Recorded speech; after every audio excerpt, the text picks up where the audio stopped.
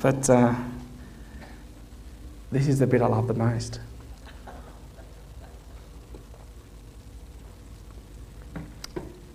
Today's message is all about learning to speak up on things that really matter. And in the words of our main character today, if I perish, I perish. We're taking a look at the story of Esther, who indeed was a queen of beauty and courage. Let me give you a bit of the backstory to catch us all up. It's in the video a little bit, but the whole story is all about God providing the way back for us ever since the garden. To pull this off, God's strategy is to create a nation from scratch called Israel, to deliver the Messiah or Saviour who will take away our sins and make us fit for life with God. And the Messiah, who we know now is called Jesus, because he has come, will come specifically through the tribe of Judah within Israel. So we've been paying careful attention to their story. As we fast forward, we find because of their repeated disobedience to God's laws and plans, they were exiled to Babylon for a period of 70 years. When the 70 years of discipline from God were up, God opened the door for Judah to come back home to Jerusalem and resume their lives with the express goal of bringing the world the Messiah. The upper story plan of God is on track and back on schedule. And it is interesting to note that not all the Jews returned home. Why? Well, Ezra chapter 1 tells us, then the family heads of Judah and Benjamin and the priests and Levites, everyone whose heart God had moved, prepared to go up and build the house of the Lord in Jerusalem. So the group that returned numbered 50,000 people. And the Bible says that God moved in their hearts to go. But he didn't move in the heart of every Jew to return home. And why? Because he has a story to tell with the people left behind. And boy, what a story it is. It is Esther's story. The year is 479 BC. Still 479 years until Jesus shows up in the story as a baby. Xerxes is the mighty king of the Medo-Persian Empire. And there's a guy who has risen high in the king's court named Haman, who has it out for the Jews living in his own town. And why? Well, Scripture doesn't tell us, but Jewish tradition suggests that Haman is the offspring of King Agag, king of the Amalekites. The Amalekites were one of the nations who were trying to keep Israel out of the promised land. And in chapter 10 of the story, we're now in chapter 20, in chapter 10 of the story, God asks Saul to completely wipe out the Amalekite people for their extreme evil, like sacrificing their children, and for trying to stop Israel from entering the land of Canaan. Saul did wipe out all the people except the king, and now years later the king's offspring is back at it again, this time with a huge grudge against God's people. Haman uses his position to get the king to sign an irrevocable decree to have all the Jews executed on one day. The people throughout the 127 provinces of the empire are given permission to kill a Jewish family and take all of their possessions legally. The date for this horrific event is set for Adar 13 on the Jewish calendar, which, was 11 months away. What Haman doesn't know is that Xerxes' queen is Jewish. She kept this little fact to herself when she became queen because her cousin Mordecai, who raised her, recommended she conceal her heritage. 3 months into this decree, with only 9 months to go, Mordecai sends word to Esther that she must go before the king and plead for mercy for her people before it is too late. Esther reminds her cousin Mordecai that it is not that simple of a thing to pull off. Look at Esther chapter 4, beginning verse 11. It says, all the king's officials and the people of the royal provinces know that for any man or woman who approaches the king in the inner court without being summoned, the king has but one law, that they be put to death unless the king extends the gold scepter to them and spares their lives. But 30 days have passed since I was called to go to the king. See, a queen had to be summoned to go before the king. Even the queen. If she just entered into his presence without being summoned, she could be punished, be stripped of a crown, or even executed. Now, there was a chance he would receive you. If so, he would signify his acceptance of, your approach by extending his gold scepter towards you. And for the record, just in case you were wondering, Kelly does not have to be summoned to come into my presence. I don't even have a gold scepter. And Mordecai sends this response back to her. Do not think that because you are in the king's house, you alone of all the Jews will escape. For if you remain silent at this time, relief and deliverance for the Jews will arise from another place, but you and your father's family will perish. And who knows but that you have come to your royal position for such a time as this? Very poignant words still today. What's he saying? He's saying, Esther, you have not come to this place of immense influence by accident. Could it be that God has placed you here in advance for this very purpose? That's a lot of responsibility on a young lady's shoulders. Heavy stuff. And so Esther has a decision to make. And her response in verse 16 is, go, gather together all the Jews who are in Susa and fast for me. Do not eat or drink for 3 days, night or day.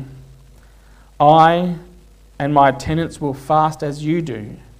When this is done, I will go to the king, even though it is against the law, and if I perish, I perish.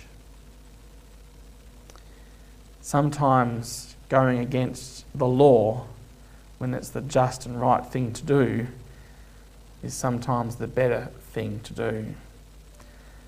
After 3 days of fasting, Esther put on her royal robes and she stood in the inner court of the palace. The king was sitting on his throne and he saw Esther. And he held out his golden scepter, and Esther approached and touched the tip. And as a result, well, long story short, the Jews were saved. Even to this day, the Jewish people commemorate this event in a celebration called the Feast of Purim. Once again, we see God intervening from the upper story to take what looks like a disaster in the lower story to advance his ultimate theme, the redemption of humanity. So, however brief I have skipped through the story of Esther, there is so many important things that we can still pull out from the example of Esther that really do impact our lives today. And so here are some thoughts that I have. The first of that is that God has placed you in a position of influence.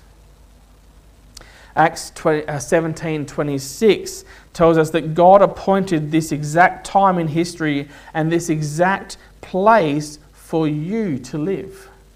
He has given you a sphere of influence already.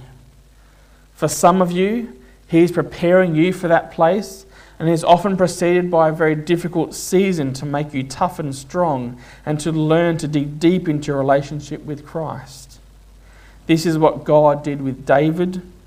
His influence was limited to the small flock in his dad's of his dad's sheep in Bethlehem, but God had in mind for him to be the shepherd king of all Israel. To prepare him, he sent him on the run from King Saul for 14 years to mature him. For some of you, you are still in preparation for your greatest position of influence. Prepare well, my friend. Some of you are students who are about to go back to school tomorrow. And going to school is a much darker thing in this era than it was when I went to school, and certainly darker than the era your grandparents went to school. There are Hamans everywhere. Some of you are teachers and administrators.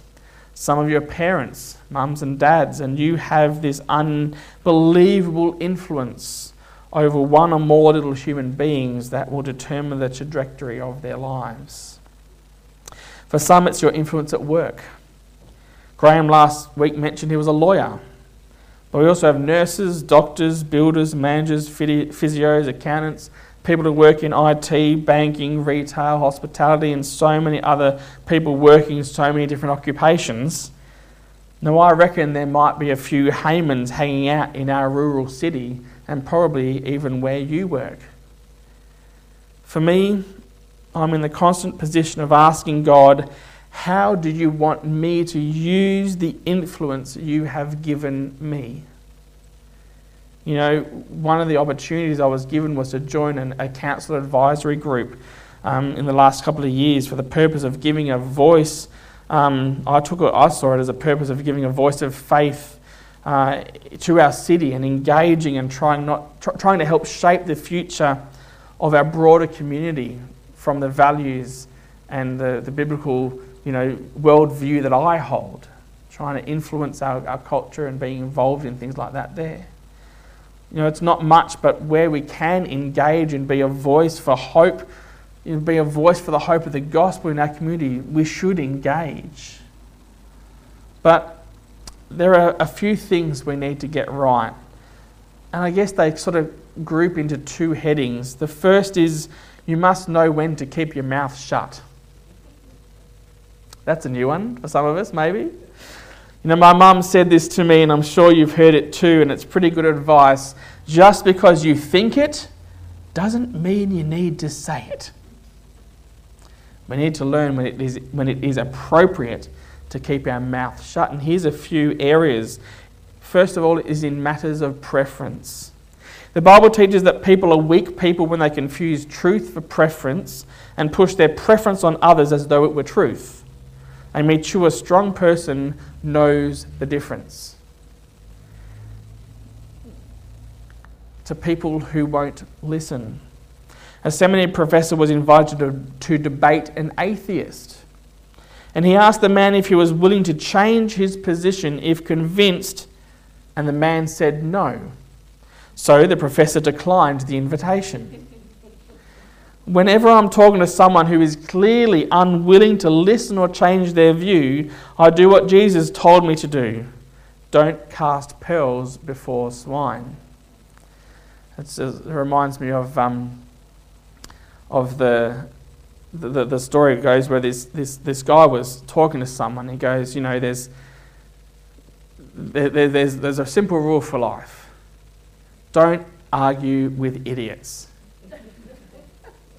And the guy says, oh, I disagree. He goes, okay. It's pretty simple, really, So, yeah, anyway, know when to keep your mouth shut. When people won't listen. But also when you're angry. Speaking up when you're angry in spirit almost always creates a bigger mess than when you started. Those married amongst us, don't we know this? We've lived this so many times. You'd think we'd learn. Some of us might have learned, and that's great. Proverbs teaches a soft answer turns away wrath. And parents, and I'm talking to me a lot here too, when we discipline our children when we are angry, it undermines the character of our leadership.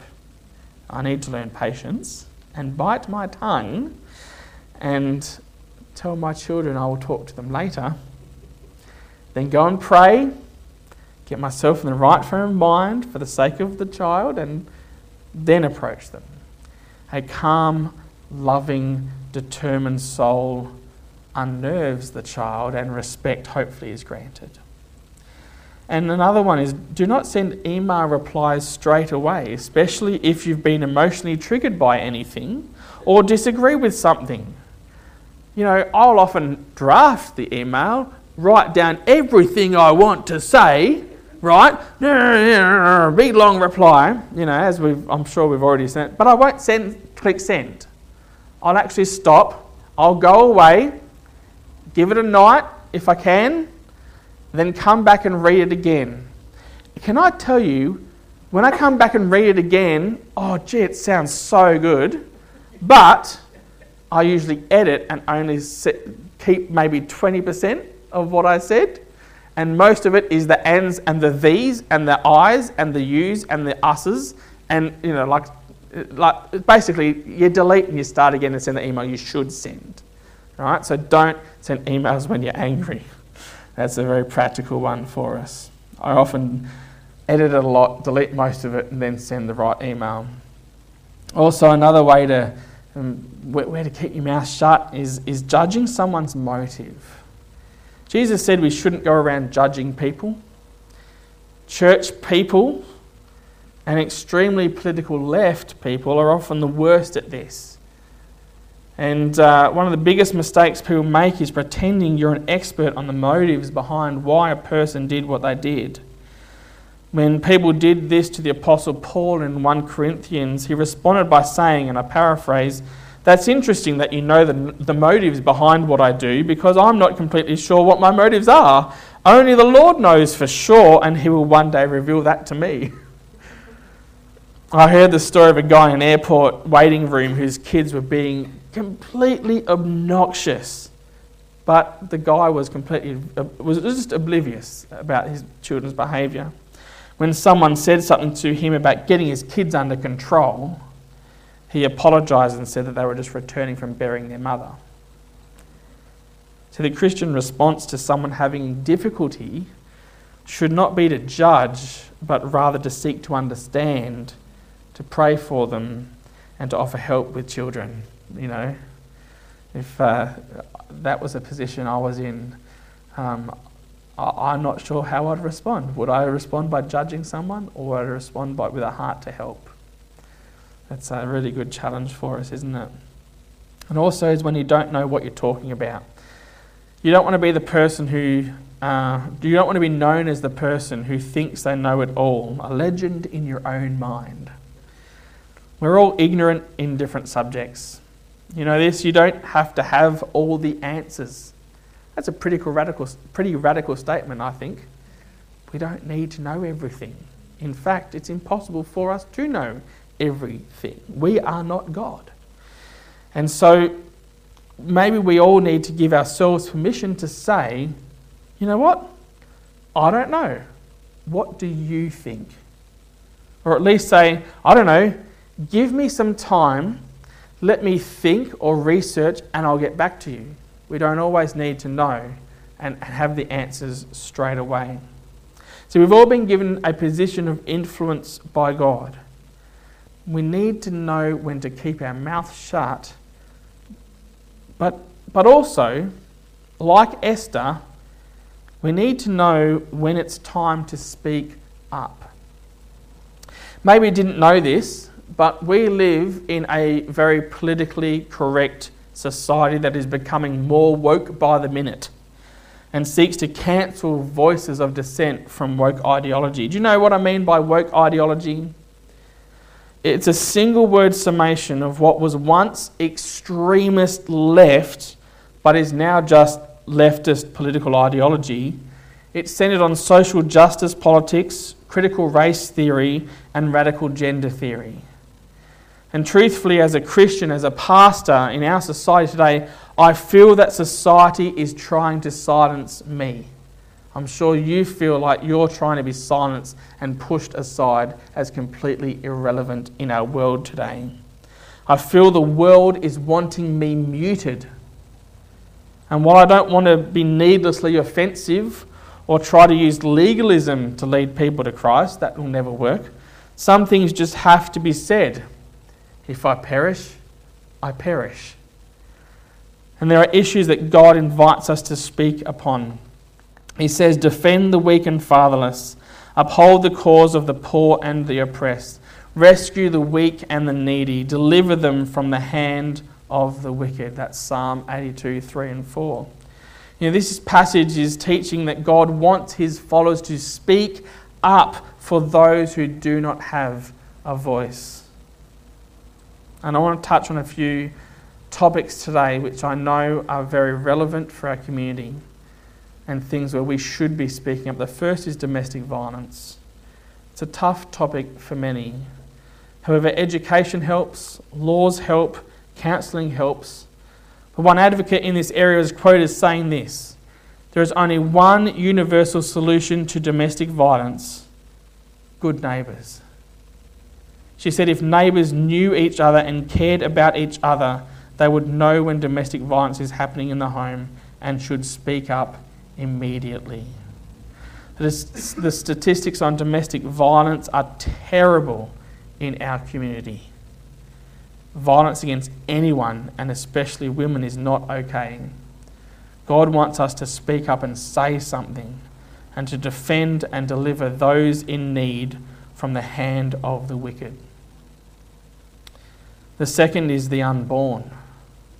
Well, I don't want to place any more guilt on people who may have done this. Know the grace of the gospel and the forgiveness available in Christ. However, we must say something about the voiceless unborn, particularly given recent events in the US, which has brought this to the fore. Mothers are the most amazing people on the planet. The depth of their love is great. So when we live in a society where many mothers are no longer protecting the lives of their children, we are in deep trouble. We must speak up. Abortion is not backup birth control.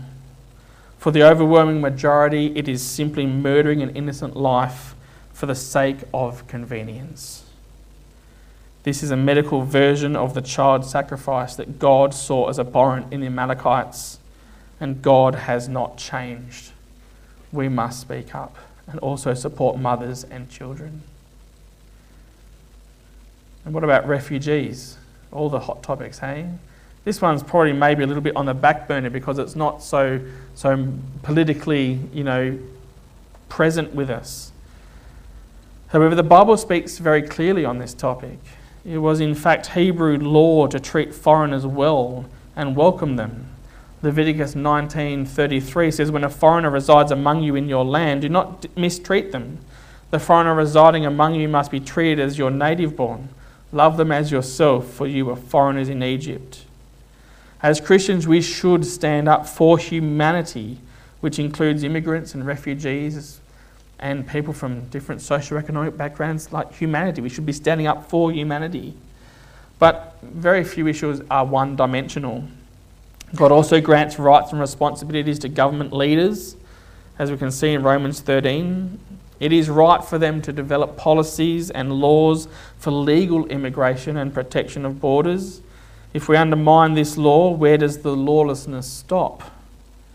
As a smart Christian, you do not have to support one truth at the expense of another. Both are true and right, and these dual truths call for Christians to be sophisticated thinkers. Christians are called to support refugees coming into our country and be active in ministering to them. But Christians also need to comply with the laws regarding immigration and to support the lawmakers looking for appropriate ways to protect our citizens. Interesting, next week we'll be looking at Nehemiah, whom God called to build a wall around Jerusalem. Christians need to be sophisticated thinkers and rise above political parties and positions and support the whole truth of God at the same time. To balance compassion, biblical truth, need, political biases, personal experiences, and our capacity. Domestic violence, abortion, refugees, all of these are such deep and complicated topics. for us all to wrestle with, but it is vitally important that we know when to speak up for principles that honour God and to speak against practices that are abhorrent to God. Because the cost of not speaking up is often too great to pay, and not always for us, but often for others more than ourselves. You know, when I was in high school, I used to get bullied a bit. I was never popular, and I often had, a tough time. On the bus on the way home from school was one of the worst things. I used to hate it because there was, right from grade 7, there were these 2 kids who were a grade or 2 older than me that used to sit behind me. No matter where I sat, they'd sit behind me. And at some point, they would grab my ears and just twist them, to the point that at times they tore. So, I don't normally get emotional about this, I don't know why, but probably because I didn't sleep last night.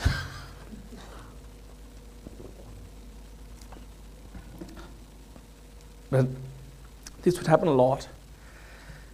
There was one day when I turned around to them and I said, if you do that one more time, I'm going to punch you in the face. I stood up for myself, and they gave me some lip back. So I just punched the kid in the face. And I don't support violence or anything here. I've just been talking against violence. But they never did it again. And I tell my kids that story because you've got to stand up for yourself and stand up for others too. I've never been slight in stature. I have very thick bones and some fat now to go with it. But when I was at high school, as I got a little bit older, I would see... I went to a rough high school. It was an all-boys state school on the rough end of town. And there was this time where I was probably grade 9, sort of getting to the, and I saw these we'd call them Bojans or Bogans, There was 3 or 4 of them picking on this scrawny kid. And so I just went up to him and said, "Oh, you're real tough, aren't you? Are you 3 or 4 kids picking on this one little scrawny kid? Like, seriously, I bet you feel you're a real man, you're tough like that, aren't you? Oh, yeah, so tough, picking on one scrawny kid, or the 3 or 4 of you." And I said to them, enjoy it while it lasts, And this is probably a little bit of my youthful exuberance coming out, and not something I'd say today, but I did say to them, I said, you know what? You're living your best life now. Life's never going to get any better for you than it is today. You're king of the hill, great, good for you, but man, this is the best your life's ever going to get. Because for them, like, the reality of the trajectory of their life was not great, even at that point in time. I would have loved if someone had at times been an advocate for me.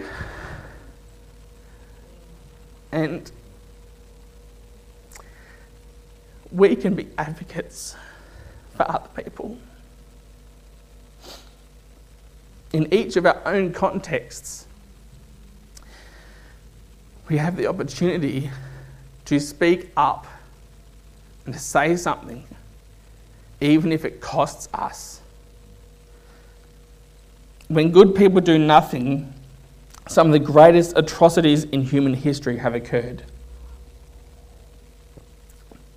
When good people stand by or allow their voices to be silenced, or stand back rather than stand up, when they say nothing or do nothing, instead of speaking the truth and acting upon it, terrible things have occurred.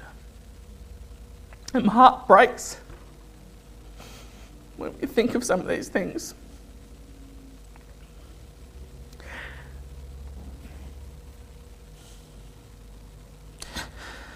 We live in a nasty world at times.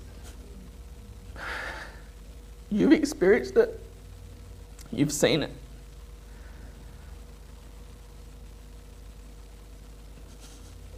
We've got to do better.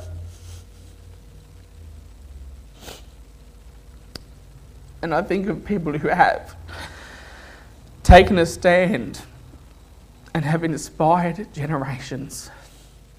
I think of people who have righted wrongs, who have spoken truth, who have acted on their conscience and changed the world for the better. People like Martin Luther, the great reformers. People like William Wilberforce, Rosa Parks, Martin Luther King Jr., Mother Teresa, Nelson Mandela, Helen Keller, Oskar Schindler, Dietrich Bonhoeffer. Do you know what names we could add to that list?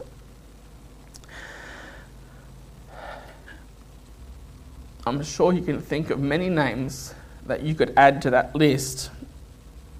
But you know what? We could also add each of your names to that list.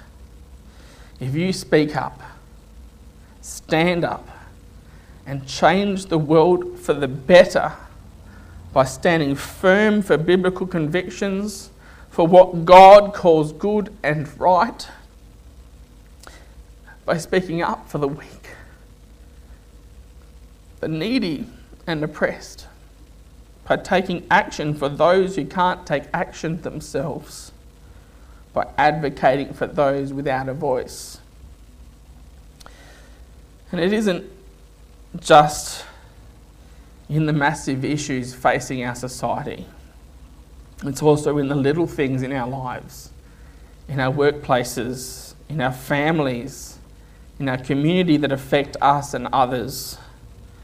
Maybe you're supposed to speak out about a toxic work environment or culture in your workplace or community group and help bring change that might make the lives of those you work with so much better.